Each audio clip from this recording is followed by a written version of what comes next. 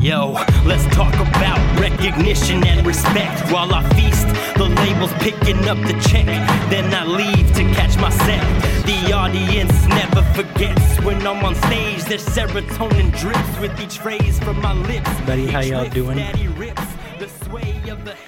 This is so awkward. Hold on, I probably should start that over.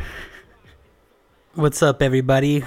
Welcome to another episode of Recognition and Respect with your boy Sneaky on the La Clica Podcast Network. There's obviously a lot going on right now. This is being recorded on April 2nd.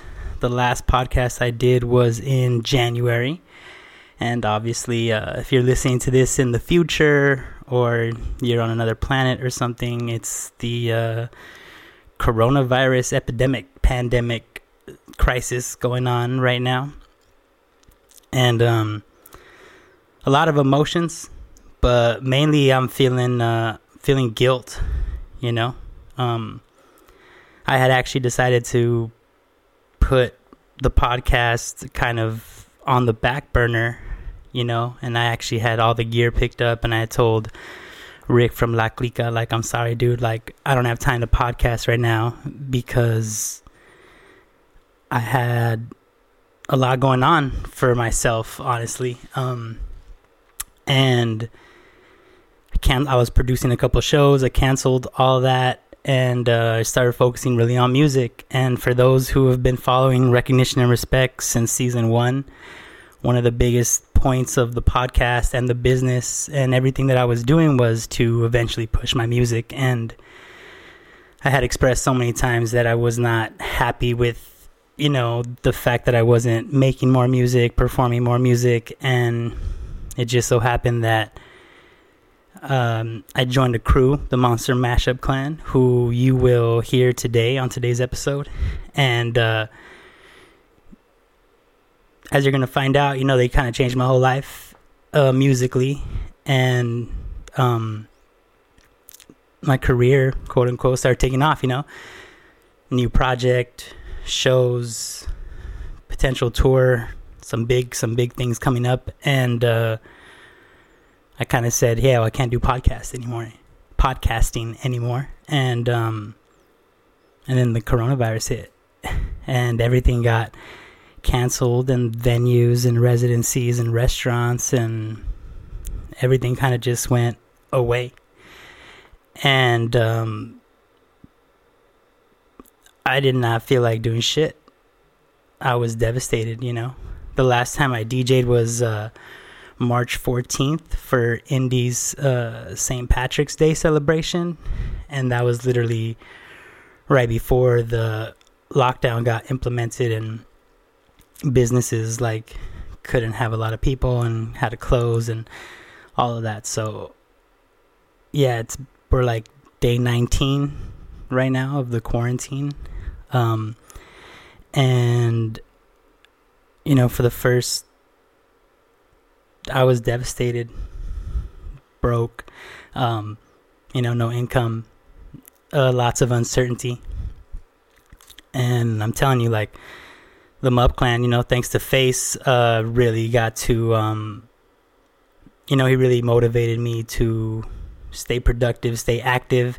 And honestly, like, I'm still doing like a huge balance of not doing anything and wallowing in like depression and kind of just like, you know, understanding the gravity of the situation. But I'm also like looking for some kind of normalcy, you know, like something to pass the time and to feel useful and with a purpose, you know. And so he really motivated that. Like, you know, the first thing I thought of was like, we could podcast from home. Like, if we can't go out and we can't be at venues and we can't be in big crowds, we could podcast. That's small. And I converted my apartment into a podcast studio, and been ordering gear to go live, and I'm doing like a live stream on Facebook right now, the Recognition and Respect podcast page, and I'm also recording this on... Oh, that was awkward. I'm also recording this on the GoPro so that there will be audio-video component. And I'm figuring out how to get guests to live stream and be here via FaceTime or Zoom, display sharing, all that. So yeah, there's a little bit of guilt that I put all the podcasting shit away, and now podcasting is kind of what's saving me, you know? It's kind of ironic.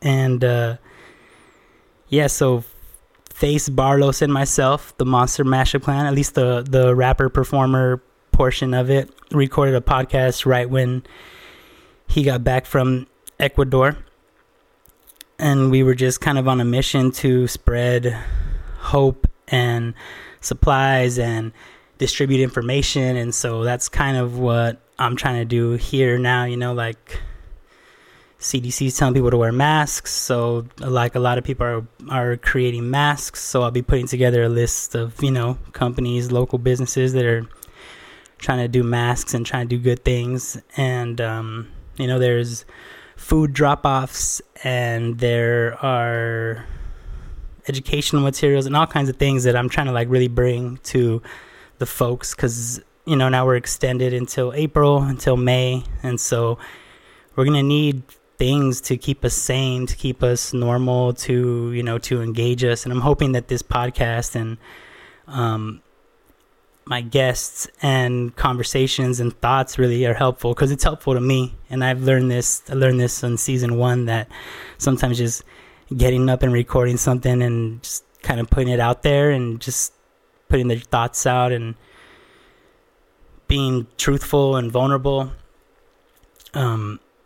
it's therapeutic, and also people relate to it. So I'm coming back to do the podcast. This was the first week that I woke up and felt inspired and motivated and felt like being productive. And I thought, you know, I already had all the gear here, it was sitting here. So we did a podcast, and then for basically 2 weeks, I was just not doing a damn thing, just binge watched all kinds of things on Netflix and Disney Plus, and I just totally vegged out. And this was the first week I woke up and was like, yo, I want to do something. So season 2, episode 5, here we are. So basically, the Mup Clan put together a Patreon page to try to generate income for supplies and to fund projects and artists on our team and our network that had really got taken a blow from all this. And so the audio and the video are up behind the paywall, but I got permission to give the audio out and put it on the La Clica podcast in hopes that it could reach more people and we could do more good with it, you know, because essentially the whole point is to keep hope and humanity alive and try to bring whatever we can. So that's the plan, really. And yeah, sorry, I'm reading my notes over here, and I'm also obviously a little stoned, but that's neither here nor there. Yeah, so podcast is back. It's coming back in a big way. I'm still releasing season 1, so this will be released tomorrow, April 3rd, and then on April 7th, season 1, episode 4 with Nude Cosmetics will be re-released on Spotify and the La Clica podcast network. And I also have an update from Nikki about what's going on right now and what she's promoting, and that's kind of going to be the format until I can, you know, bring guests via Skype, webcam, Zoom, whatever. Season 1 will just be recaps and kind of updates from the artists or the guests of what they're doing now and how they're coping, and if they have any new projects or things that they're working on to like get through. I'll be trying to like put that out. So, and then season 2 will be my personal thoughts and the guests that I can get as soon as I get all my screen sharing. And there's honestly, I'll probably do an episode where I just explain more in depth about what was going on and why I canceled the podcasting stuff, like legitimately, and kind of like it's been a journey. I still don't have everything I need 100% right now. It's been a journey of like getting all the pieces together and realizing, you know, I got one thing and then something else it's not compatible, doesn't work, and then I got another piece. And so yeah, I'm hoping to have all of that situated and be able to bring you a conclusion to that adventure.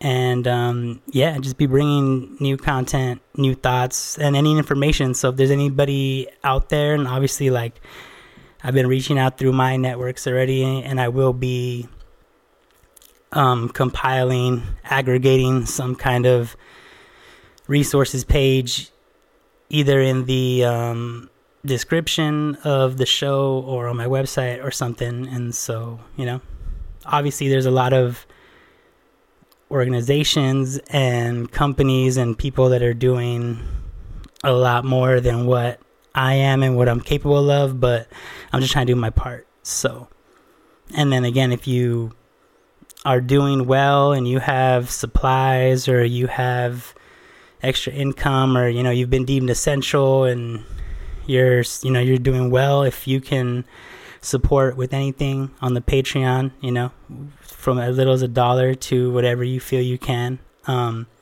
everything helps. And if not, if you're donating to other organizations and doing better stuff with that money, I totally understand. I just, you know, like I said,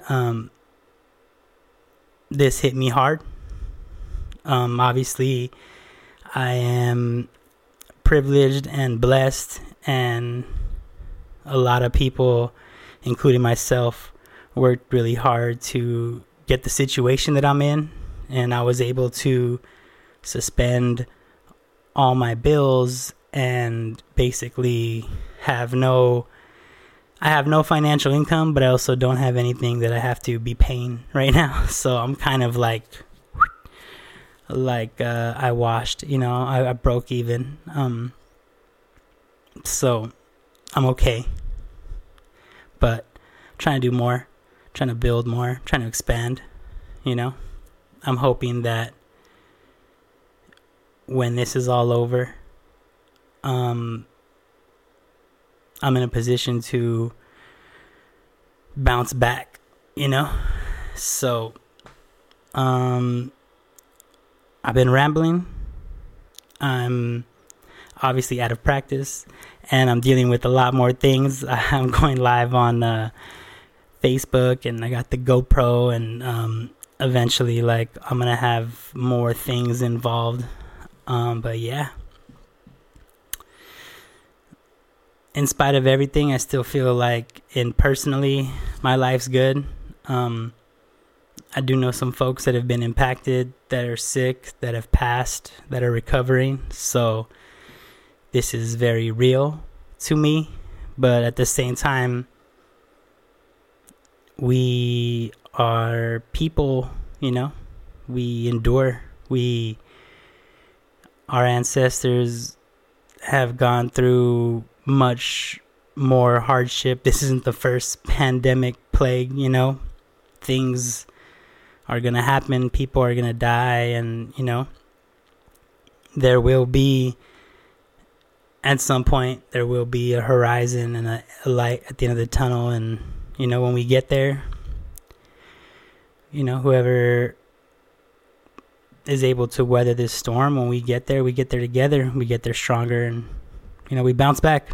And I have no doubt that people are resilient, and that, you know, we've seen better, for sure. I don't know if I've seen anything worse than this, but I feel like personally I've gone through worse than this. So I'm sure we all have our personal struggles that we've overcome, you know, that have led us to this point. So it's just one more thing to build character, a reminder that we're all on this earth together, and that, you know, as much as people try to separate us, this is the kind of event where everybody is one human race going through a pandemic of epic proportions. And yeah, I've never felt more together than hearing everybody having to be alone, you know, and finding it so difficult. So my Twitter's popping.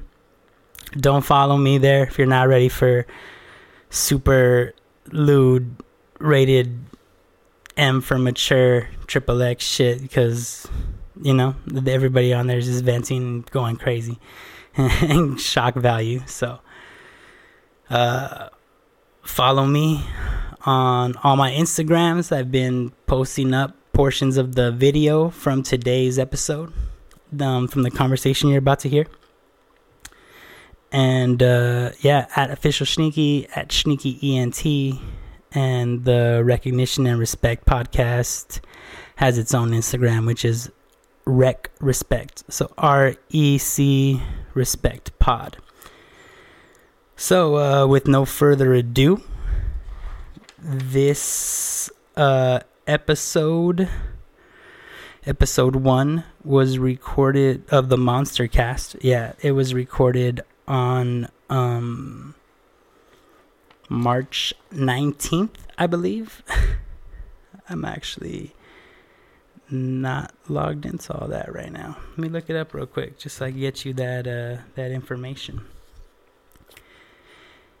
Yeah, huge shout out to Abe for the GoPro, and Laklika Rick for letting me get the gear back, and shout out to Rulis for upgrading the internet and making sure that the complex could be broadcasting streams and shit. And I appreciate all of y'all, man. Whoever's listening, whoever's reached out and supported and has FaceTime me, send me text messages, words of encouragement, listen to the new record. I've heard nothing but good things about it. And yeah, I'll be going way more into detail with everything that was going on before the pandemic. So get ready for that. Also, I figure I have so much time, and I had so many projects that I told myself I was going to do and never did. And I just feel like, yeah, what a better time to do all this shit that I have just sitting around that I always told myself I was too busy to get done, or there wasn't any value to it. And now it's like I have an abundance of time, and I'm searching for value and personal self-worth, you know, in, you know, my experiences and what I can bring to people. So as depressing as all that sounds and is, and, you know, I'm not going to front, and I'm pretty sure everybody's feeling a little depressed these days, but I feel like we can find joy in little victories that we have. Count your blessings, you know. Text people, FaceTime people, call people, connect, you know, find a way. People are virtual raving and live streaming, and yeah, there's a whole new wave and a whole new society being created right now. And yeah, find some solace and some joy in the fact that people are so adept to adapt, you know. Shout out to everybody on the front lines. Like I said, I got people personally affected who are out there trying to save lives, and now they're worried about their own. People have lost their lives. This shit's serious. Stay home and enjoy this conversation that the Mub Clan had on March 19th, recorded right here. And if you want to see the video and also other behind the scenes backstage stuff like freestyles and random conversations that the Mup Clan is having during these times, become a patron and support this new movement.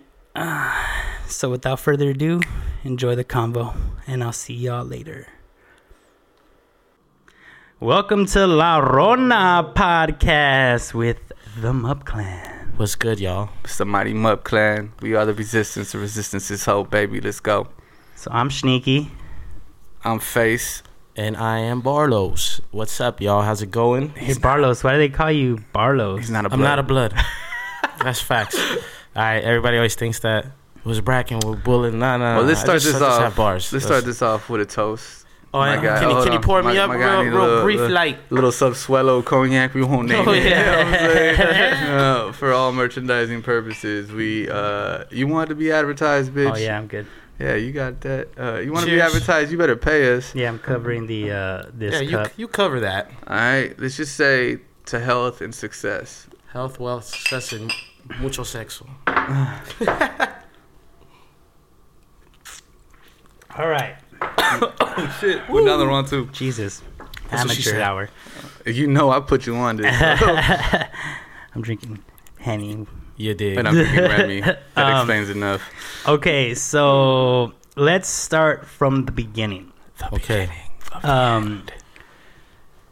Basically, we're starting this podcast because all of our events have been canceled. Yeah. Whee! But you know, we are about the good of the community, and sometimes the community event throwers such as ourselves has to look out for the community that might not even know what's best for themselves. So it's good to me that we are stopping the events, that events were stopped, because everybody's health is by far the most important thing. We want to make sure everybody's good. Their older people are good. Their young kids are good.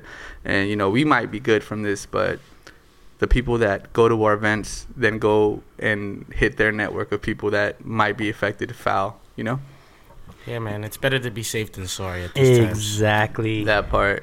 And so if you've been living under a rock and you have no idea what's going on, or you're listening to it far in the future and you just come across this audio file in the interwebs, in the space, digital, whatever the fuck. Or you're time traveling, like Ethos. We're living in a pandemic right now. Creator from The Simpsons, you know. We're in the coronavirus pandemic. It is March 18th. 19th. March 19th. Sorry, I've been sleeping all day. 19th Street on my block. March 19th, 2020. And essentially, we had a big event coming up called Hip Hops.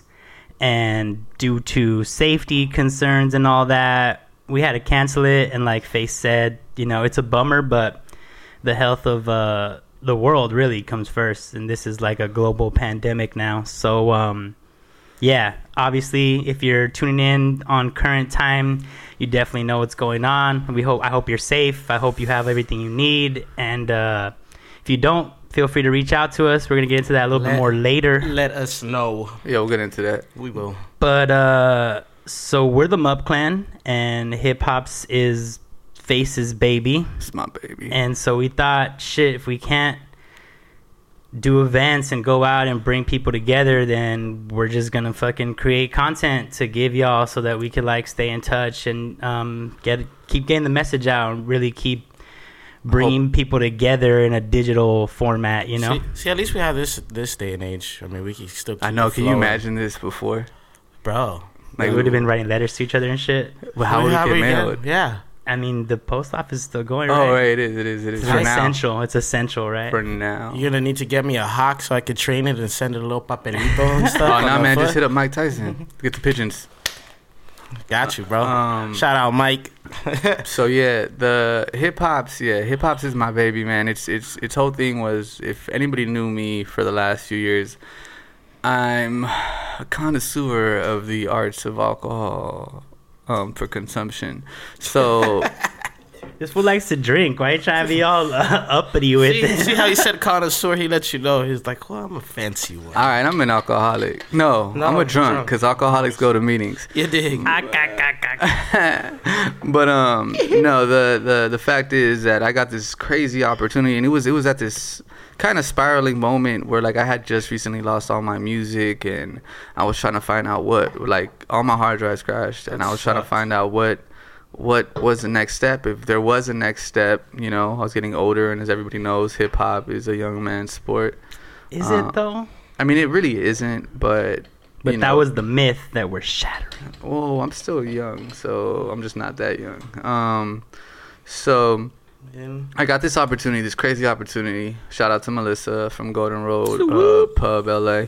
I got this crazy opportunity thanks to her to throw this hip hop event, and their vision, which has always been my vision, was to bring every single pillar of what originated to become hip hop together and bring it to a new group of people that might not necessarily know the true core of hip hop. And since it is a brewery, Golden Road, to introduce the brewery, like the craft beer connoisseurs such as myself, into the hip hop knowledge. And it gave me basically free reign. They were like, yo, we trust you, we're gonna give you this and this opportunity, and we'll see how it goes.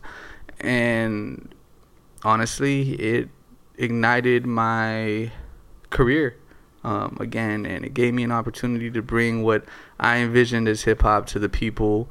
And I brought in the ill spot, which is Jelani. He's not here. And then I brought in, of course, Barlos. And then I brought in, at the time, my DJ was and producer for a lot of my tracks was Zion from the Do Right. And we created something beautiful. I decided, well, me and Jelani decided that we were going to try to book people from every community of hip hop in LA that we can. If you're from LA, you know that there's many, I want to say, sects of hip hop, SECTS, not SEX. Sects. It's a sectarian culture. Yeah, in LA, you know, from the East LA, the Northeast LA, the South Central Lamert, the West Side, West Covina, the IE, and our whole, and Sela, of course, Southeast Los Angeles, Huntington Park, who Sneaky is the unofficial mayor of. So I've been told. Yeah, so So the whole vision was realized. The first one, we got Verbs from Lamert, Mescal from Boyle Heights, East Los, J. Roz. I'm not sure where her origin is, but you know, she represents that real hip hop. And DJ Ethels just happened to jump on. Hope from, I believe, Pomona or the super far east side. Far east side. Yeah, far east side. I can't think of anybody else off the first one originally right now, but it was amazing. And we had the LA Breakers come through and do their thing.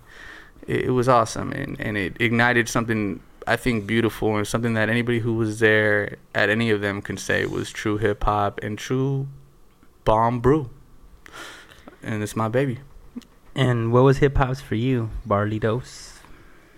To be honest, at first I didn't know where the vision was going. Like, I seen the plan, but like from where it was day one to what it is now, basically like putting everybody together and just the whole vibe. Like, you walk in there, like, you got the vendors, everybody's not doing the same stuff, same shit. Like, everybody's got a different sense of origin, not just through the music, but like the artistic value of it, you know? Like, from the vendors to the food to the drinks that we had, it even had like a musical concept, you know what I mean? So even like a hip hop concept. Yeah, they had the micheladas with the chili Fritos, like you would get in the hood. And then they had that Get Down James Brown, like they had the esquites, like, you know, people wanted to see what was good. And honestly, there's a lot of bullshit out here. It's really saturated with that, like oversaturated. Oversaturated, and people love to like basically imitate what everybody else is doing. So I felt like when he had like the vision about the brewery in Glendale, like nobody's touched that side. Dude, everybody thought I was crazy for doing a show in Glendale. They're like, oh, the brewery's gonna shut you down, blah blah blah. Like,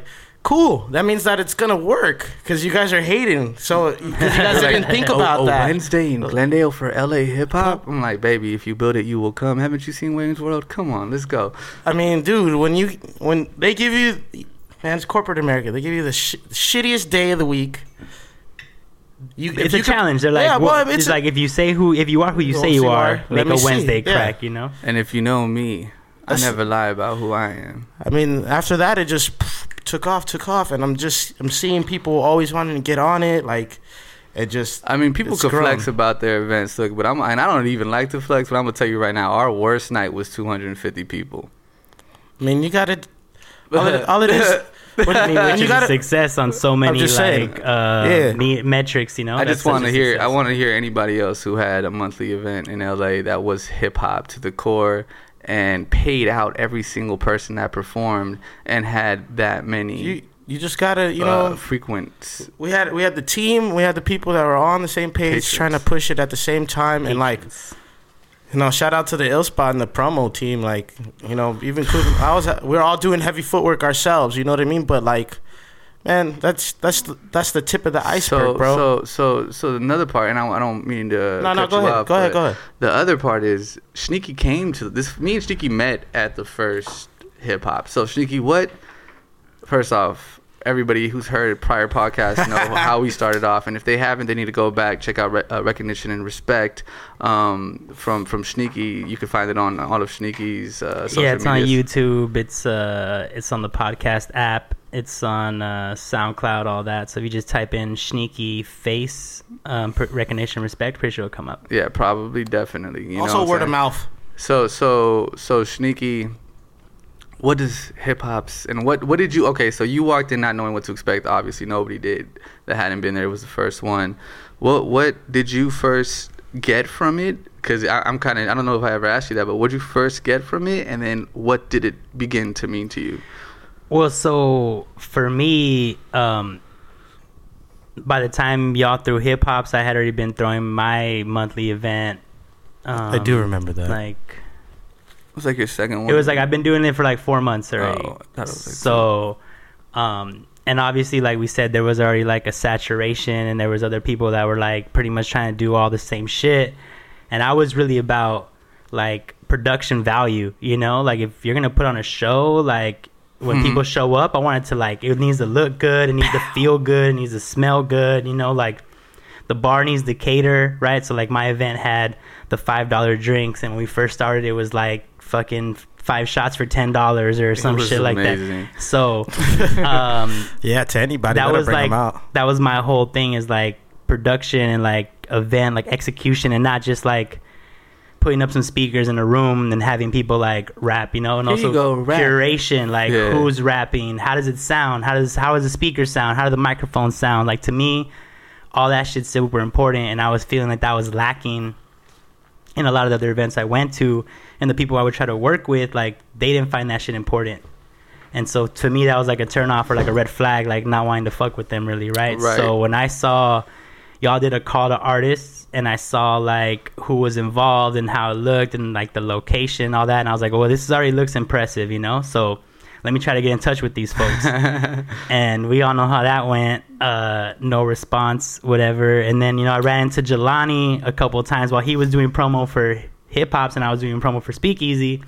And I was like, and then, I had a homegirl who was doing the art. Oh, yeah, she did that art, that one. Yeah. So She Who Shall Not Be Named. So I was like, I told Jelani, oh, yeah, like my homegirl's on this event. And he's like, that's my event. That's how we met. And I was like, oh, yeah, because I'm super I remember bad. when he came through. He was super tall, wearing his sneaky gear with his dreads. I remember I thought he was a joke. I'm not even going to lie. I mean, I didn't have the fit like I have it now. So. I know. I just didn't know what to expect from a Latino who was wearing a pirate bandana that said his name on it and some Dickie shorts and locks and some Dickie shorts. Yeah, I was definitely. I was like, oh shit, this nigga's tall as fuck. What's going on out here? Like, pretty much like what's in the water? I was just on my high school swag still, Like, I mean, it wasn't even like I was trying to judge you. It was just like I just was like, who is this goofy ass fool right here? Right. And I tell him, I'm like, well, he's the guy that hit me up. I tried to tell him to hit you up, and you never responded. I'm like, oh, that's him. He just Bam. Okay. I looked. I didn't respond. I didn't get involved, but by chance, I ended up being there early. By chance. Yeah, well,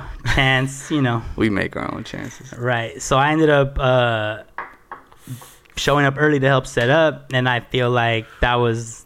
And I always like doing this. I like showing up early and watching the event unfold. And which is what you should do, guys. Yeah. If you want to be part of something, if you want to build, you guys should be the first ones there and the last ones to leave. And trust me, that's how I made so many of my moves. And also, like, people just think you're part of it. And that worked out later on down the line because people were like, isn't this sneaky shit? And I'm like, nah, I'm just here. What? Nah. Well, anyway, by the third one, I want to say he was officially part of it. Yeah, and I mean, that was the thing. I walked in, I saw the amount of setup. I saw Zion with the lights and the sounds and the wireless microphones and the mixing board with the effect. So I just saw all the things that, like, I would think is tight, you know, like the things that I wanted to do. And y'all were executing. I'm going to be real. I was impressed myself by what we put together. I was like, shit, we did this. And that was like kind of the first time I think that I realized that this is my life. Like, this is what we do. And so I wanted to be a part of it. And I, against all resistance, I continued to always contribute and try to add value and be an asset and never ask or expect anything in return. And that was just my way of showing that I was authentically just trying to like make it dope. Like, even under threats of violence, Sneaky persevered. Don't ever underestimate the sneakiness. So I mean, that's what it meant to me. And like, I think that was my introduction to the Mup Clan, even though I didn't know it was the Mup Clan. And I don't think anybody knew at that point. And I think this is where probably we should tell people the Mup Clan origin story and what is it, because we've been hashtagging it and we have a Facebook page now. We've been putting out content as the Mup Clan. So I'm the only original member of the Mup Clan here. Monster Mashup Clan. This is where we put like some fucking like some flashback music. Back to when Face had a faux hawk. He did. Yeah, with the remember that emo screamo music I was telling you about earlier, with the chin strap. The used? Bad. It's bad. You knew you knew the 8 bars. My bad. He was like singing it over. He got in a little trance. He went back in his head. He was. Face has been there at Novocaine when I'm like, and he's just like, this was my crew. Like, I fuck with it. I think I feel like I fuck with all music that makes me feel something, even if it's a cringe. Slight burn. Never mind. Nah, it was good. It was good. You see, he already almost went in. All right, so Mup Clan, original member, origin story. All right, so Mup Clan, Monster Mashup Clan started off with me, this guy who was my DJ, incredible DJ, Joshi Washi, and this fool named Angelino, who was also an MC, one of the best people I've ever been on stage with. When we meshed, and the whole thing started off. We each had our individual draw, we each had our individual movements, and we didn't want to take away from that. So we just said, man, we're like some monsters. And then my other homie was like, so Joshi Washi was like, we're like some monsters mashed up. And I was like, yo, that should be us. And then I remember Angelino was like, I don't like that name. I was like, Monster Mashup Clan? And everyone was like, yeah, let's roll with it. Because Wu-Tang. Yeah, because Wu-Tang. Can't even lie. That had a lot to do with it. And then we just started calling ourselves Mup Clan. I'm not gonna lie, I didn't like the name when I first heard it either. You don't have to like the name. You're part of it now, so you gotta rep it. Anyway, so I mean, I'm pretty sure there could probably be catchier names, but it just this still to this day represents what we are. And the crew grew a lot. At one point, we had like 12 members. Ain't no point to switch the name now, nigga. Yeah, we had 12 members. We were performing with the drummer, a DJ, a guitarist. Like it was lit for a little bit, but So it was like a band. It was like a hip hop band. It was dope. But also like a hip hop crew, and also like a production team, and also like. Well, even before I got that, they were already doing that stuff. We were killing it. I already knew about them, but people like I was booking the shows, and they would put my name, and then I'd put Mup Clan under my name. And because I was booking the show, people get greedy. And I'm like, yo, man, you book the shows. We could do it with your name first and then Mup Clan. I don't care. But I'm booking it. I'm going to do what I do. It'll be Face recognized and then Mup Clan recognized. Eventually, everybody got, unfortunately, my homie Joshi Washi, he had some mental health issues. He kind of fell off. But, I hope he's doing good wherever he is. Angelino had his own issues, and the rest of the crew kind of just fell off.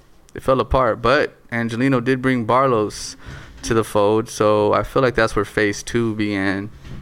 Because that first thing was phase 1. Phase 2 began when Barlos came in the picture, and for a while it was like Mub Clan was on the back burner, which was facing Barlos, and then Jelani came into the picture in the ill spot, and we were like, damn, you know what, like, you're still crew, like, you're gonna be crew, we're gonna represent Mub Clan. Jelani was all with it. Sneaky came into the fold. Boom, another member of the Mub Clan, another monster doing his own thing, representing Southeast LA to the fullest, an official mayor style.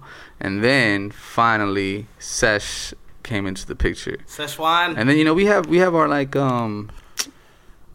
our allies, Street Rebirth is the umbrella over this. Smurf is always going to be a member of the Mub Clan. Shout out to the boy Smurf. And we got Basehead Beats with Ink, which is like falls under the umbrella of my old crews way back in the day. And there's far more people we work with. Subsuelos put us on in a lot of ways. Shout out to Preach. Yeah, Preach the Truth. Preach I mean, the truth. he's an unofficial member for sure. I don't know if he knows it. We need to find a monster out.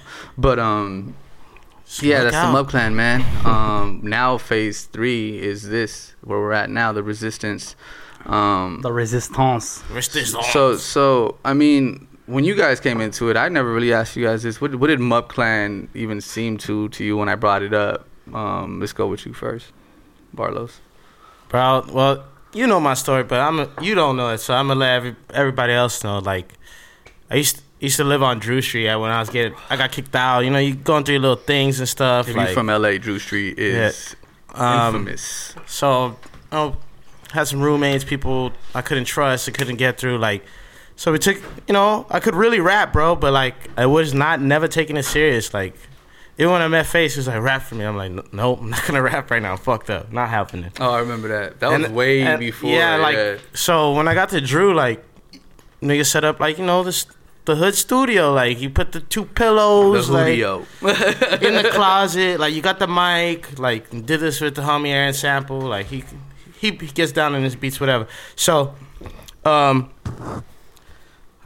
kept getting shunned, bro. Like nobody was listening to my shit, but for real, shunned. There's the homie named Brian. He was like from the army, like he moved in with us too. It was one of those places, And he, like, always was in my ear, but with real positive shit. He's like, bro, you can fucking rap. Just keep to it. Just keep doing it. Don't pay no attention because these fools don't want you on their shit because the other homies rapping better than right now, maybe. But watch. They don't know. And he saw me every day. I used to just sit there. So Angel started coming through. And I knew Angel already with the big homie Z. Shout out to Zion. He's also a monster. He's just fucking so you dope. know, he's part of the Mub Clan. He's definitely expanded. So he brought me over. He's like on the reserves right now. So when I got to the studio, it was exactly what I imagined. You know what I mean? Like in my head, like it just manifested it through something. I don't know what. Like just my hard work. Like kept coming through. Just watched. Kept my place. Cause Face at the time, you know the deal. Somebody's in their domain. Like a king in their castle, Don't mess with it. Like and people don't know how to register that without feeling like, oh fuck this fool. I'm like, well, he's like, you don't have to be here then. This is my shit. You know what I mean? Me then, like, so like, I used to sit there and like just pay attention. Like, B-Root was in there, a group of DJs that would get down, bro. We had EDM producers too. EDM, so they would have their little blocks. You know what I mean? But everybody would be involved in each other's projects. Like, so I saw their work ethic and I just sat there for like 4 or 5 months, bro. Really didn't say a word. Just say hello. Like, he wouldn't pay no mind. Just say hello, like, respectfully. That's it. And then just go work. And okay, so hold on. For me, you were like one of those dudes just chilling in the studio. Yeah, like, I was just trying. Like, you were like that. It's almost like that cliche hip hop entourage shit where there's just a bunch of people and some people are just like chilling and partying and smoking, and some people are actually working. Some people are just like there to be in the room and shit. The Mad Lab studio was like a high key after party studio vibe, lounge, rent. Like it did everything for us. It was our center, you know. Yeah. And literally like it was really nice at one point. Obviously, when you got to it, it had been like flooded already a couple times, whatever. But no, at its peak, it was like a beautiful place for saw the everybody video. to I saw create. the Yeah, Man, shit it was trip, beautiful. yeah. There was couches. I even had the PlayStation set up in there. It was a vibe. So what I didn't trust anybody at all. Like not even the way I wrote. So like when I would write, I would close the door and everybody would be chilling in the lounge area, and I'd be working in the booth. I mean in the control room by myself. And then when I felt like, all right, this is something I would test it out on them, you know. But he would sit there and he put up bro, like I'm talking about, like I wasn't even disrespectful. I just like I acknowledged him with a dap. I wouldn't even shake his hand. You know what I'm saying? But that was just how I was with anybody, because I knew if you were an MC and you were coming into my dojo, I had to be ready to kill you at any moment. You know? Just waiting. Well, he came. So one day I was freestyling by myself trying to get something out, and I left the door open. Subconsciously, maybe on purpose, but I don't remember doing it on purpose. And this fool just comes in and we freestyled at each other for an hour. It wasn't like battling; it was like a cipher for an hour. Like we was killing everybody came. So it was just us two. Everybody smoked a cigarette outside, and they came in. They were like, "What's going on right now?" It was like monsters going at it real quick. Like, what you got? The homie Angel was right here, but he just got cut in half. Like me and Face would not stop. Yeah, Angel was like, me and Bottles were like, shut up, let's go. It's time right now. Not literally shut up. It was like some fucking Goku Vegeta type shit. Like we were training each other, but we were testing the limits. Oh, it was great. And then I looked at the clock. I was like, oh shit, this is about it was like an hour. It might have been more than an hour. I'm like, I gotta go pee. He's like, good shit, homie. I just walked out real quick. Then he got the handshake and the hug. I mean, was dope. And ever since then, that's how you earn the respect, right? A week after that, I think I was like, I'm going to New York to do the show. Who wants to roll with me? I just need a hype man. And he was like, I'm down. Everybody else was like kind of bitches about it, and he was like, I'm down. He's like, I don't like that word, bitch. My bad. He's like, but it's also talk to the mic. It's kind of true though. But like, I mean, I'm just saying. But everybody else was like wankers. Wankers. I've never been out of LA, so I was like, so you took the opportunity for sure. Well, I just got paid. Like it was perfect. It was a perfect time. Boom, boom, and he was like, "Bro, you don't have to go on stage with me." And then when he asked me there, I was like, "Yes." I can't lie, I was nervous as hell, man. I knew some of the songs too. Yeah, I was like, New York don't play. It was scary. That's kind of. I was like, whoa. Like, well, I mean, that first time in New York was really, really scary. That sounds tight. So what's Smoke plan on you? Well, to me, it was like I felt like we were already kind of in position when you met us. So like Bartlos was there like at the rebuilding stage, right? We were already built. Yeah, that we were just quiet. Nobody knew who we were yet, but we were already built. So yeah. So for me, I mean, essentially, like I have been doing music for like a long time already, right? Like 10 years, you know. I've been sneaky like since 2010. Like, well, the name fits, all right. New Year's Eve, you know, 2009, transition into like 2010. I made my resolution that I was gonna like do hip hop, put together a band, and like be like embody this like sneaky character that I had. Yeah, you was telling me you was doing it in college already, right? Like yeah. So even like, before that, well, you was in the band and before college, yeah. So essentially, after school and all that, like when I got back and I was like, fuck it, I'm gonna try to do this music thing, and I started DJing, I started doing events and all that. Like I was trying to team up with people because I already knew like I couldn't do it solo. Like back before I had the band and my brother and like other people who were like more involved, and like now I was looking for a new set of people get old, right? Things happen in life. Greedy, dude. People have kids. People move on. People get married. People, all that. Music becomes a hobby for folks, and like earlier I had a lot of like negative feelings, but like kind of over time, and I think a lot of negative feelings and towards what? I didn't mean to cut you off. Not just like towards those people. Like I always felt like they let me down, and then I had to kind of come to terms with like I let myself down, and it was more about like what I had to do, and not so much like expecting other folks to like do shit for me. So when you hit me, I mean, I don't want to say too much. You saw what we were moving and we were doing. You hit me kind of like not desperate, because I know you don't move out of desperation. No monster moves out of desperation or fear. But no, I think like for me it was like at some point, like all the circles I was in, I was the top dog. Mm-hmm. And I was looking for a team that made me feel like we were like there was people equally as dope as me. Because at some point you don't want to be the smartest person in the room. Well, you don't want to be the best at anything in the room. You always want to put yourself in a room with people who are gonna like challenge you and are gonna like be as dope as you, or you know, like make up for your weakness and you make up for theirs, and like together you're stronger, you know. And I feel like I wasn't finding that. And when I saw the way y'all were doing your thing, and I started chilling, and I was getting more embedded in like seeing like the lifestyle and the dedication and hearing, you know, because this podcast is basically like us trying to summarize like hundreds of nights of conversations that we had about this whole shit and like why it means so much to us. And like to me it was like, well, these are peeps that I would want to fuck with, you know. So I was like, I'm gonna take a chance right here and say, yo, I want to fuck with y'all. Like, do y'all want to fuck with me? Yeah, I remember that conversation. I called you, right? Or I told you to call me. You were texting, and then I told you to call me, and I told you at this point you had already proven yourself on a lot of levels, which I'm not saying I'm God or anything like that, but for you to earn your trust into my circle is not easy. For me to be like accepting of who and what you are around me and my loved ones, because you know my crew is my loved ones, their family. It's not an easy feat, and you had already done that. And when you hit me about, yo man, like I need somebody to have my back and somebody to move with and somebody to build with and somebody that's not necessarily less than but equal and inspiring, or just trying to take advantage of my resources and my cloud and like all the connections I have and shit. Well, I wasn't trying to like put all that out, that's your information, but yeah, that you hit me with that too, and I was just like, whoa. Hey dog, it is what it is, man. I was just like, well, you know what, on my end, I am the head of the Mup Clan.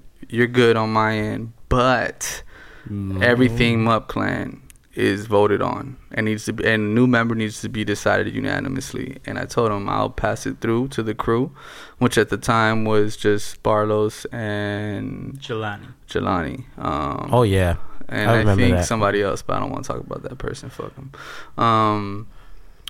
Who? Mike Jones. Moving on. Yeah, so I passed it by everybody, and everybody was like, yeah, hell yeah. Well, Bartos was more like, we'll give him a chance. But Jelani was like, yeah, I thought so too. And, well, Jelani's really the one. Shout out Jelani for like really like saving my ass and like being in like having an intervention and, you know. Hey like man, working out a treaty. You don't call him Smooth J for nothing. Putting us on the promo team together. Oh, like, so we could both promote and then eventually hash it out. Yeah, it was good. It's good. He did his thing. So I mean, forever thankful to that. Shout out that man. Me too. He's a genius. Dope. And I think he. I'm not to speak for him, but I'm pretty sure he said this. Like he saw that.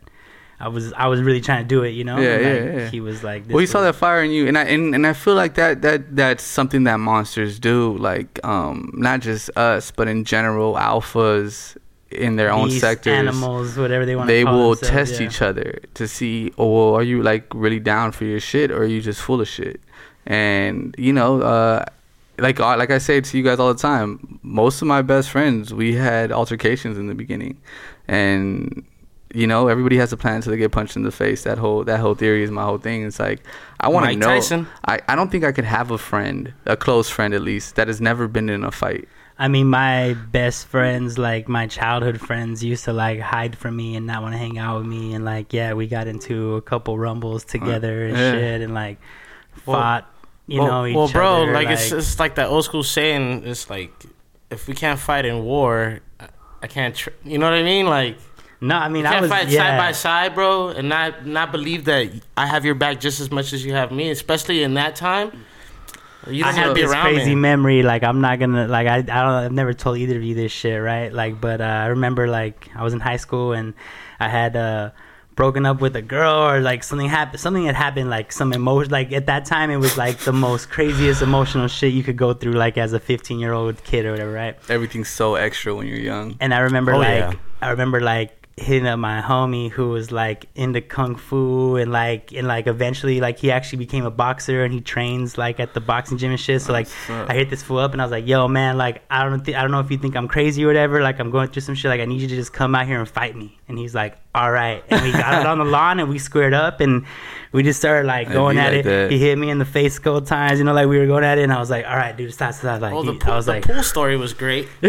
Oh, with us, yeah, we had some stories like that too. Yeah, and so like I mean like we definitely like but not us fighting each other. I'm not like I'm like more like peace, and I don't even think I'm a good fighter. Like I probably get my ass kicked, but I know mean, like nowadays I don't know where I stand in the rankings. Everybody knows fucking 8 different martial arts. I grew up doing 2 and then street fighting. Y'all best believe like, not to get your ass whooped. All my friends are jiu-jitsu. Like just chill out. Like you can't just square up with nobody no more. Like you're gonna get kicked in the shin and then you're gonna be like, I'll shoot. No, and then you'll be on the floor and everybody tapping you out and shit. You know, I'll fight you, but if it's dire, I'm gonna shoot you. People on the street not gonna let go. There's no fucking so that's ref there. So the Mup Clan.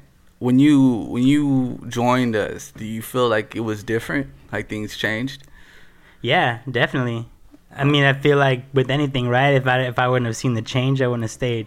It's like going through the same like going vegan and like when people work out and they actually like stick with it and they start seeing the change. Start feeling it. And then like you want to keep going, right? Like so you saw the positive. I mean, because there was some moments I know for you where it was like kind of got into some semi-gangster shit and you were like, hold up.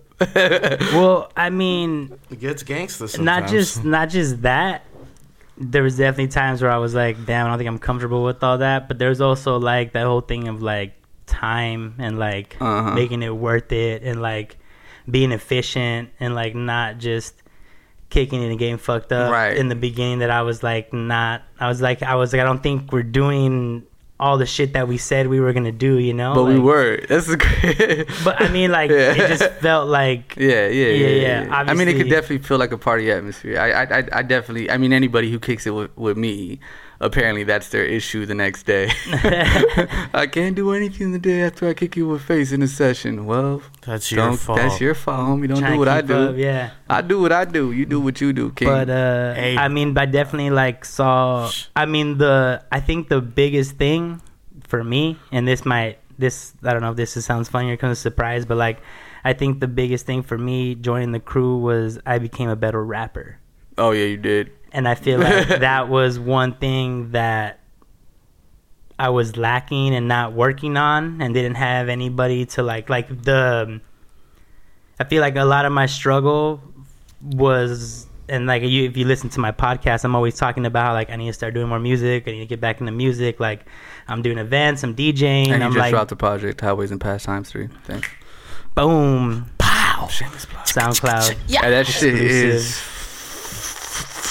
fire. I was gonna say some of my best projects, honestly, but like that was to me. I'm gonna toss it to you right now. But for me, it was like you guys helped me get my music back in point, and I feel like that helped my whole life kind of get realigned, and that's something that I couldn't find in a team that was also helping me throw events, right? Because a lot of people could have like helped me carry speakers and like set up shit and like promote, but like doesn't mean they were gonna help me do better music and become a better rapper, you know? Let's be honest, that's the circle of rappers, and yeah, I know who you are, you know who I am. The circle of rappers that you were around, we're not doing what we do. Right. So there was no point for me to stay there.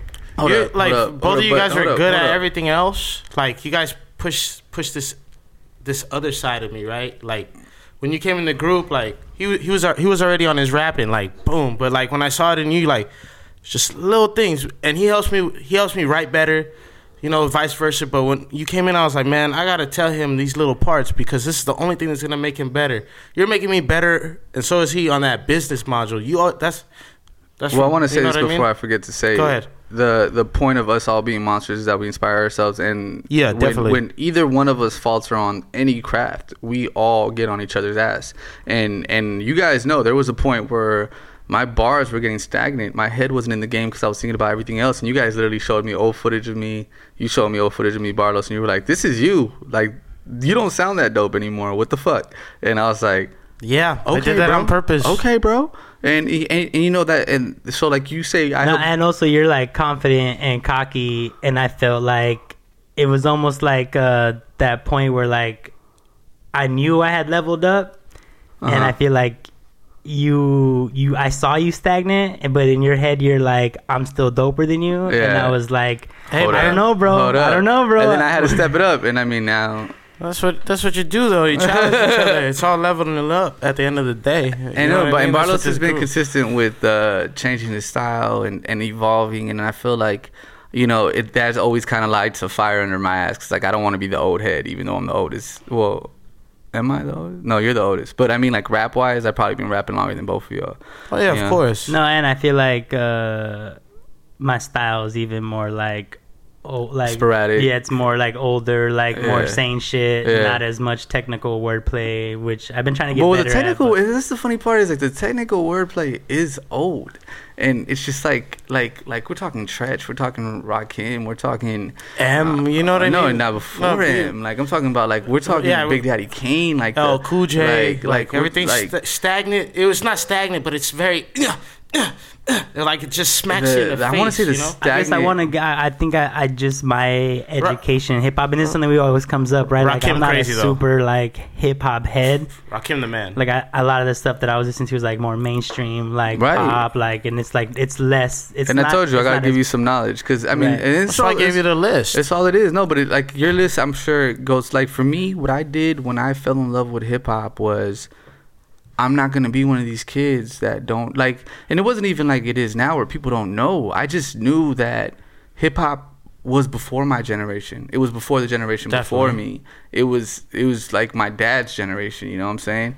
And not even, probably my dad. No, even before my dad's generation. Like hip hop was like late 70s, and I knew that I had to go back and learn from, this is a hip hop, learn that. And they didn't even like that. We've been watching, you know. Well, I mean, because it was a sellout song, and somebody all wrote for him. There's a whole grip of things behind that. But then I had to learn the '80s, and I tried to go in chronological order. But we grew up in the time of LimeWire, and so everything I downloaded was just jumbled. So I couldn't tell you the albums, but I could tell you.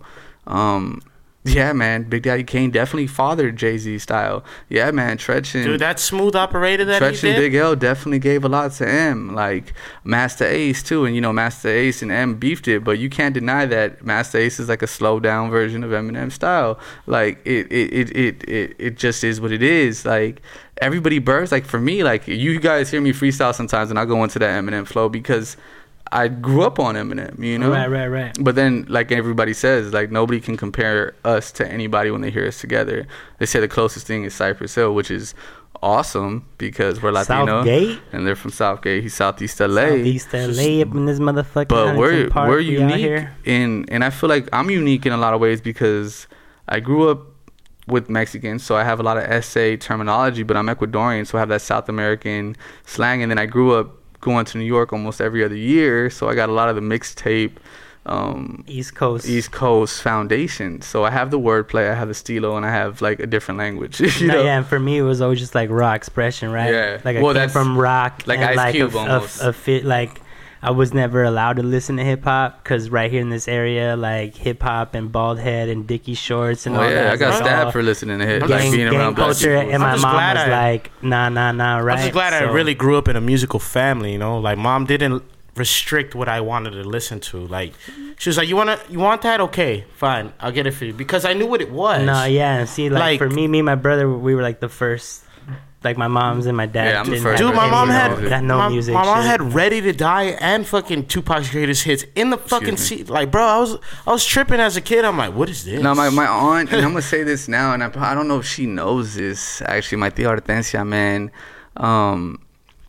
there was something about me that was different. I think always growing up, I always was like expressing myself through poetry and through art. Thanks to my aunt. Probably had that look too. Shout out Unc. But once Smurf introduced me to what hip hop is, my aunt, and I started telling her I'm rapping, my aunt started like feeding me, man. I remember she gave me the Tupac Greatest Hit album, and I studied that shit from front to back to front, both CDs. I was, whew, and she was like, you could use this, mijo, but it's mine. And I remember I burnt it, I don't know if she was aware that you could burn things back there, but I burnt it. I downloaded it into my computer, and dude,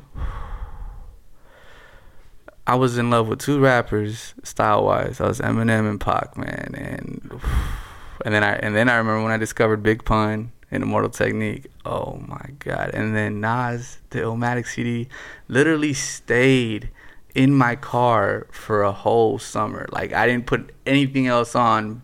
The Illmatic CD was on repeat. Yo, when I heard The World Is Yours, I was like, bro. Nah, see, I think NBA like, Street, nigga. one of like the biggest differences between us, and this like has a lot to do with the music, is that like I had a whole different like music career before rapping, right? Like, I used to be in a ska reggae band. Shout out La Pobresca. Swoop. Actually, my homie Abe is the one that let us borrow the GoPro. Thank you, my boy. Shout out to Abe. No so link like today. at that time, like I was always listening to like ska and reggae and punk. Like I was like, that was like the culture that I was. Well, I in. So hated hip-hop. That's the shit that I was studying, though. You know what I mean? Like when you say you were listening to all these artists, like I was like listening to like the Specials and Sublime, and trying to get into like all these other, like Bob Marley. Like I have his whole discography, and like Leftover Crack, and like just all this. There was just a whole nother education that was going on, you know. And I came to hip hop like later, even though I was birthed in. It was quick for me In the 90s in this area. It was impossible to not know. Well, no, I remember I met somebody from Notorious Southgate. and fucking Tupac and. Yeah, my sister went to school with this girl from Southgate or Cudahy, and she's Mexican, grew up Mexican, stilo, old school Mexican stilo. And I remember when I got to her college to visit, shout out to my sister, she introduced me to a lot of this hip hop. When I got to shout out to Lola. When I got there, she told me that she had never, that girl, I'm not gonna say her name because I don't know if she wants her business out there. That girl had never heard of Tupac. Ever heard of Tupac? I don't know, man. I don't know. Then she's deprived. I don't know what else to say. No, she was put up on it. She liked all of that. I think after. But yeah, she was deprived as a child, you know. But I feel like Southeast LA, and what I was trying to say with that statement was that Southeast LA was its own thing. Like, for sure, I used to come out here with my cousin Brandy, so I was aware of it. Southeast LA had the best fans. I would go to gigs, and they had these little small-time backyard bands had the best followings, bro. Like, I remember being back there, and then they were down. There was honor amongst these cultured these events, these backyard gigs. There was like this weird, like, this is right and this is wrong. If you're in the pit and somebody falls, pick them up. Yeah, you could be mad about the pit, but once you get out the pit, it's done. Like, stuff like that. I learned that in Southeast LA, which is funny to me, and I tell you all the time that now I'm always here. Yeah. And that we were probably like at similar places at similar times, probably. Yeah, definitely. Like some fucking lost fucking shit, just crash. Like, we basically were probably in the same part. You probably saw like a cholo looking like dude. Some fucking bald headed fool, and I was like, I'm gonna stay away from this guy. And I was like skinny. Like, if you guys watched On My Block, this dude fucking cheesy ass season. And I either had like a big ass fro or locks. I was goofy. I looked like goofy, the 19th Street kid. If you watch On My Block, I looked like the 19th Street kid back then. I was always goofy. Even when I was trying to be a greaser and I had like a pomp and I wore creepers and all that, I still looked goofy. Oh man, I was probably in Air Force and Dickies and a big ass t-shirt, in a hoodie if it was cold. I just looked like a little baller, like had my Kobe's on and a Kobe fucking jersey. You got the and spaceship shit. Like, Kobe's though? those shits are fire. No man, they're not. So, I mean, I think no, if you get them back in that, I heard they were comfortable as hell. They were really comfortable. They look like fucking Back to the Future shoes. There's a perfect segue into like the whole second part, because I think we're almost like at an hour soon. So we got to get into like this phase 3 resistance, and kind of, you already started touching on it, right? Like Southeast LA, and my personal story of this area is like, the Pachuco riots were here, and like the Allen Theater was here, which was like a fucking big ska punk venue, kind of like it gave this area its own identity, like we were always like, why the fuck do we have to go to your side? Like, why do we have to go to, like, a lot of shows were in South Central, in the hood, where it was dangerous. A lot of shows were like, oh, it's dangerous, yeah, baby. No, I mean, I know, like, I was straight up witness to shit that, like, You know, Yeah. like Yeah, me you'd too. like some shit that like See it's in movies type shit. Yeah, Yeah, no, yeah. no. Now the party would be And- cracking, and then all of a sudden, I she'll saw pop somebody's out. or even hand like get shot venues like up, my bro. my What? my brother used to play at Life in the hood, the bro. Whiskey and the Roxy and all these spots, West and like Hollywood, the yeah. like they never wanted to let the like or like I mean the Knitting Factory like A lot these, of dope hip hop there, by the way. so like yeah, but there was also Shout out like to a lot of Cheeky dope Eye. like ska like so there was this area had its own kind of like identity. And like that whole revolution, resistance, community, communism. So that's like where you that. got that from. Yeah, it was because I was in a revolutionary ska hardcore band that was all Yeah. about like Che Guevara was our logo and like you know, my shit comes from my grandfather. He Right, was right, a socialist right. revolutionary in Ecuador. and Tried then homies come like Cuba and Yeah. them fucking escaping and all that shit. So like And his grandfather was a musician, you know. Like I think it's crazy that we all have these origins that all led us to be like kind of revolutionaries. Like we grew up with it in our blood. My mom called me a rebel the other day. Turned me the fuck out. Hell yeah, we She's are like, rebels, Yeah. baby. She's like, "Why are you like this? You're a rebel, huh?" I'm like, "Well, yeah." I don't, what? nah, like my Like- my dad was the first fucking Latino mayor of Huntington Park didn't after know that. like lose you know, he lost like 7-8 times in a row. Oh, I didn't know and that. like won. That was, Damn, like, that's where you get your perseverance, determination. Those were his things. Like his business card, those were the definitions were on the back. He That's was on the right, front, baby. like, and on the back it was like determination. You know, his thing was like, I think he said like success is not whether you win or lose. It's like being able to lose and get back up and keep That's going. crazy. You know? That's literally what like I try to teach my daughters. It's like every time you fall, you're closer to winning. Every time you fall, you're closer to that success. And A like, loss is your greatest winning, bro. my daughter fell the other day in Ecuador. She fell like with her bag, and she got up and she's like, "Daddy, we just get up, dust ourselves off, and keep going, right?" And I was like, Which one was that? "Damn, Victoria." I was like, "Damn, baby, yes, that's what we do." She's the one that looks most like you, too. a monster. I was like, "Yeah, I mean, they are all monsters. You met them, but and yeah, so the resistance is, And I think it showed in our shows too. Yeah. Like that whole thing about us wanting to bring high quality, high content, like high, like being to the able- hood, to being mi able gente, to mi barrio, yeah. to bring local acts to a bigger stage, right? Because everything Right. was getting swallowed And up. bring bigger acts to the smaller stages, right? Li- Live Nation, Self-Provoked and shit. Yeah. Spaceland, Golden Voice, they were taking over everything. It was like, We are the resistance, baby. Like we started. I feel like we didn't even realize we were doing that. Really, we were resisting like this whole takeover that these white-owned conglomerates are taking over. like anti-immigrant, anti-LGBTQ, anti-humanity type shit. you know? Anti-humanity really is what it is, because we're all human at the end of the day. It's not about race, but it's unfortunate that certain races tend to follow a certain trend, and people in power, the class system, like it's effed up.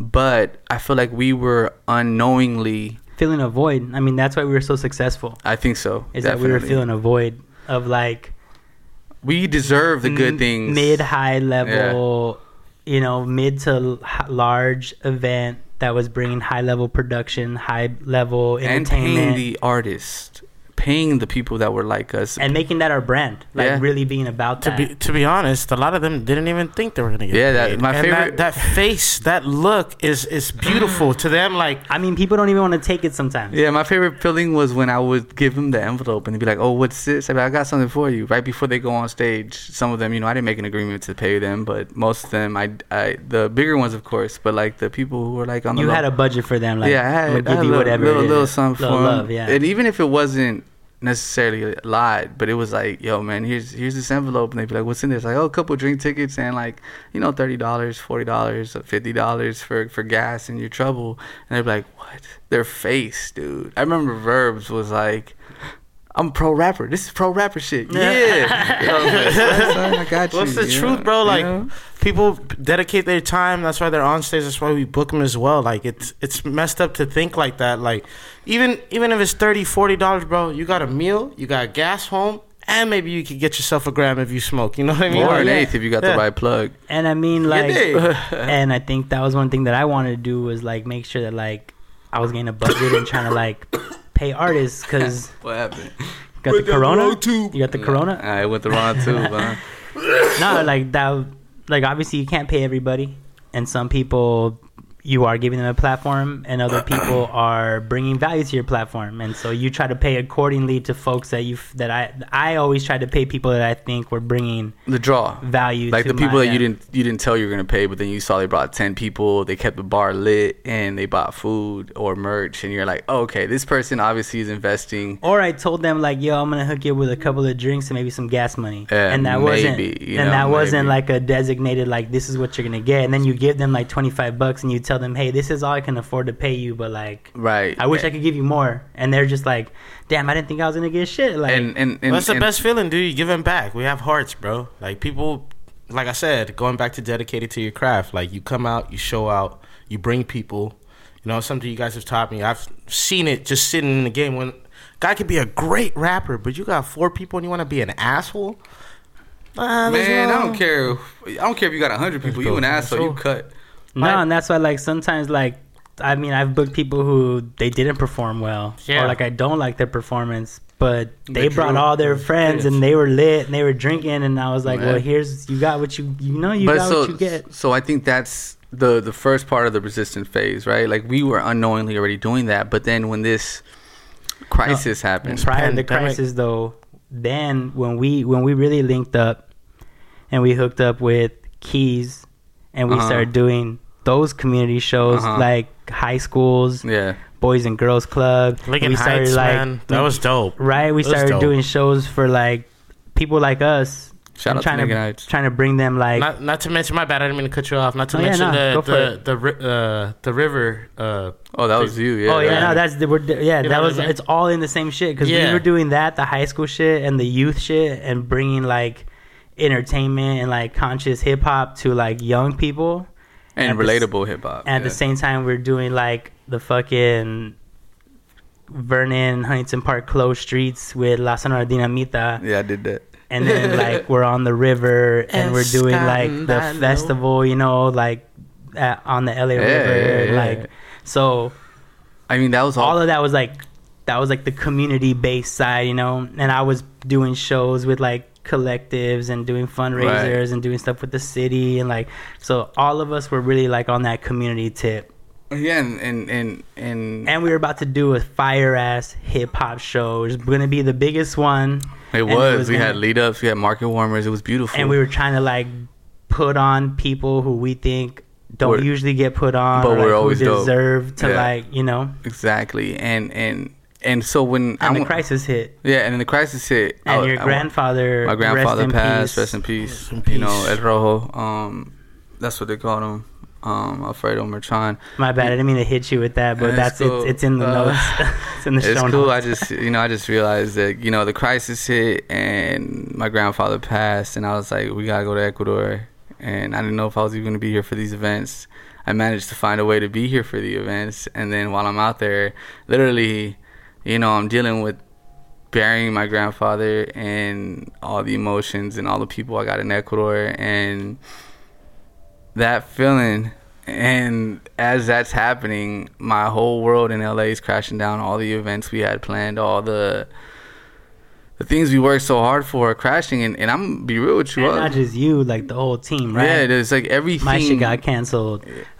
Jamie, Jelani, Higher Ground promo, lost work. Like, bro, I work at Wolfgang fucking Puck. Like, at LA Live. I don't have LA shit, closed bro. Down. Like, you know, the Lakers. The China supply stopping, warehouses getting shut down, homies getting laid off because there's no fucking deliveries, there's no warehouse jobs, events are closed. My heart was already broken, basically, because of the passing. Yeah, and I mean, that was my hero, man. It's like my dream was always for him to see me on Univision, man. Like, that was my dream, bro. We were gonna get there. We're gonna be there, but no worries.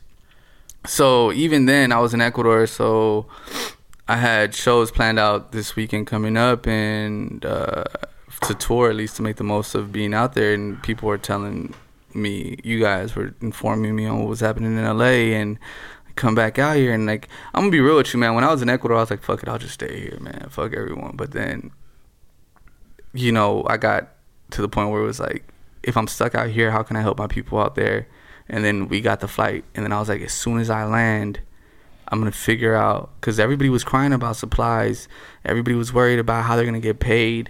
Everybody was worried about all that shit. And, you know, we're blessed to have an investor. We're blessed to be able to make content and get paid for it, or get people paid for it. And I live a very privileged life and have a lot of my shit taken care of just because of like careful planning, you know, and like of our ancestors and shit. So I think, know what it is. I think you guys saw it too when I landed and I called the meeting right away. And I was like, honestly, you were a little like too aggressive. But just because of where we were at on this side, like I was depressed for sure. I mean, I'm still hurt, as you can see. Like I literally was like cleaning for 3 days, and I don't even clean. Like, you were stressed. Yeah, and I stress eat, and I was eating. I'm vegan, and in Ecuador, I ate everything. Yeah, so you, yeah. You know, and I think like it fucked my stomach up. I'm never not going to be vegan again. I'm sorry.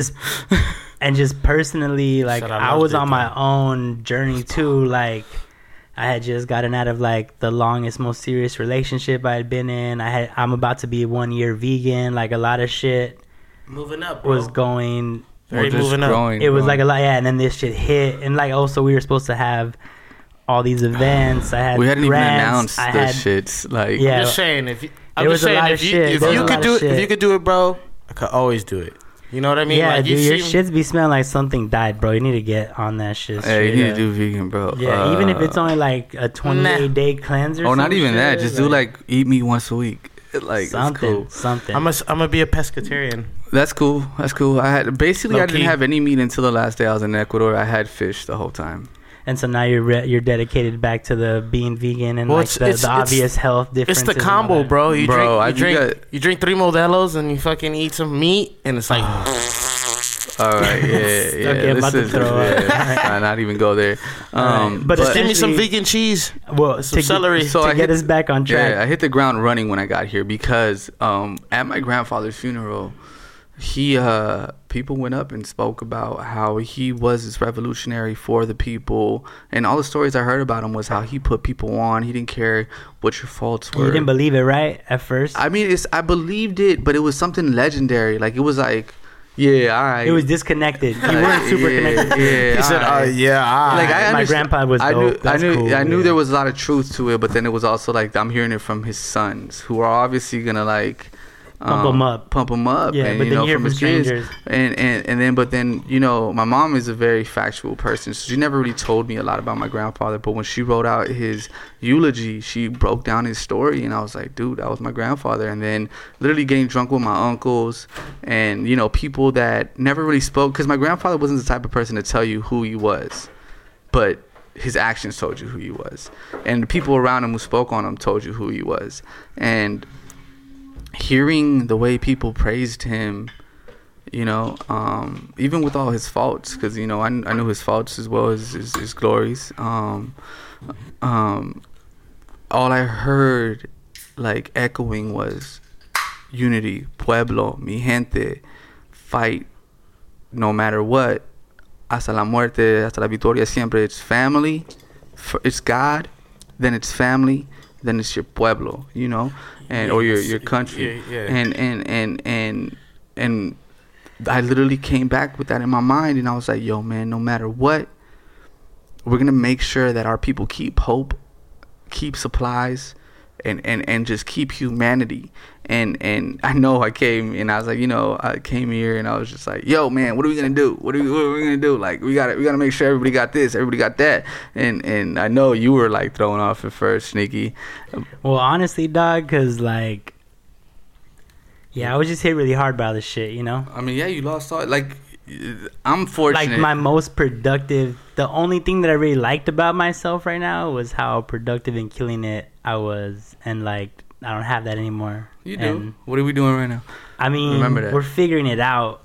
But that's what we do. We adapt or die. I started cleaning, started organizing my record. Like I feel like I had to like all the shit that I had been holding off. Like I had no excuse to not do it, and it was totally fucking with like my whole like world view was impacted. And when you're like, I want to work, I was like, damn, fool, I don't even want to be myself right now. Yeah, and it wasn't even so much about time. but like I wanted to create content. Like we still like I'm trying to figure out how to get my photographers, my models, my videographers, and my crew and my extended crew paid. But like I just what's up with our Patreon? Like, we're gonna get our Patreon cracking. Yeah, and we're gonna pay people out for that. But also, we're gonna speak to investor comes back into town next week, and I'm gonna talk to him about the budget.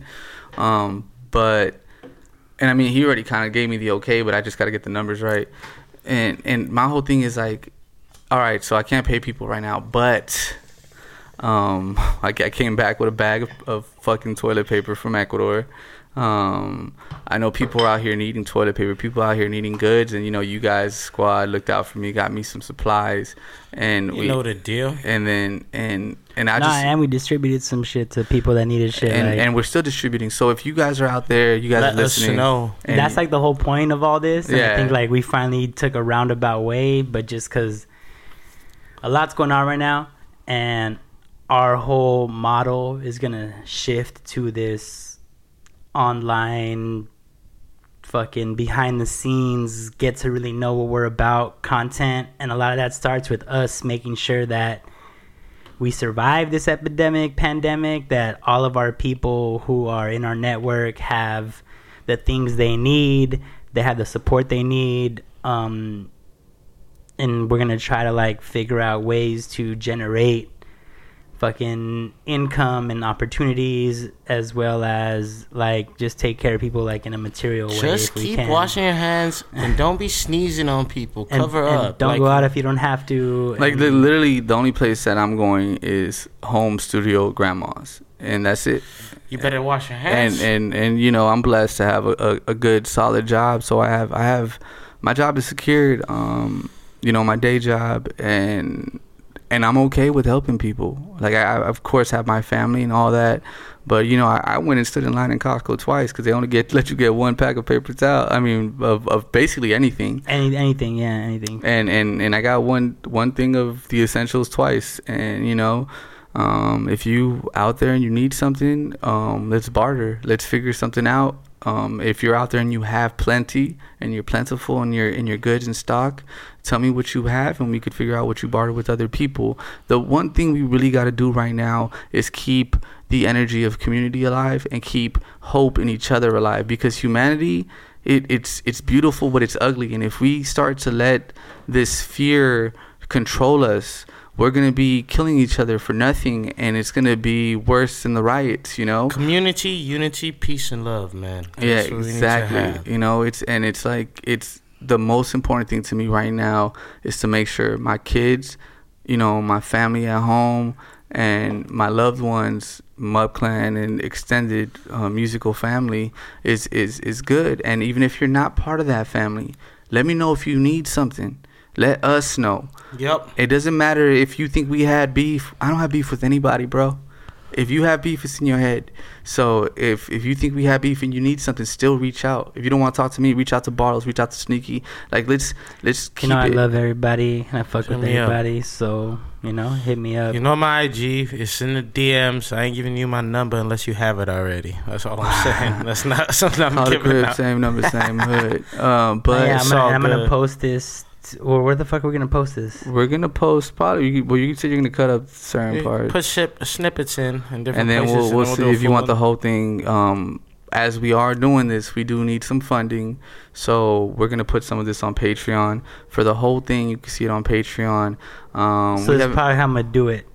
I'm gonna do the last part, the public service announcement, the message. First. I'm gonna put that up for free. And then if people want to hear all the origin shit and the backstory and all that, they can fucking go for $1, donate whatever they want, and like get the behind the scenes footage. Yeah. And now we're gonna start generating a bunch of behind the scenes footage. We have a bunch of shit that we're gonna be doing to like entertain ourselves, because we're on lockdown, and y'all, because like we're at the end of the day, we're the entertainers. Like we we try to bring people together, and that's kind of why we're suffering the most right now. Is that people can't come together. I mean, we're suffering in the way that, and we can't perform, but we can create. I don't want to say suffering like, oh my god, because obviously there's real people. I'm not trying to diminish, but I'm just saying like, our whole thing is we still want to fucking bring people together, and if we gotta do that digitally, then that's what we did. Like, I set up my fucking apartment, Studio C. And we got the camera, and we're gonna get a micro HD cord so we could do this shit live. And I have to get some internet probably. So shit, the quarantine flows in full effect. The sooner we start generating shit, the better. And so if y'all need help or you want to help, we are gonna be a network and conduit. So like I said, help. the Patreon isn't about greed. It's not about us just making money off this. We are trying to supply people. We are trying to gather our funds together and even make as many runs as we need to get people what they need. And gas, time, and groceries are not free. So donate what you can. We'll figure out a pricing for this whole thing, and just do what you can. We love you all. Stay strong. Remember, Mud Clan is the resistance, and the resistance is hope. All right? All praise to the Most High, you dig? One love, y'all. Till next time, sneaky out. Yo, let's talk about recognition and respect. While I feast, the label's picking up the check. Then I leave to catch my set. The audience never forgets. When I'm on stage, there's serotonin drips with each phrase from my lips. Each riff that he rips, the sway of the hips while I'm signing the tips. He's getting tips.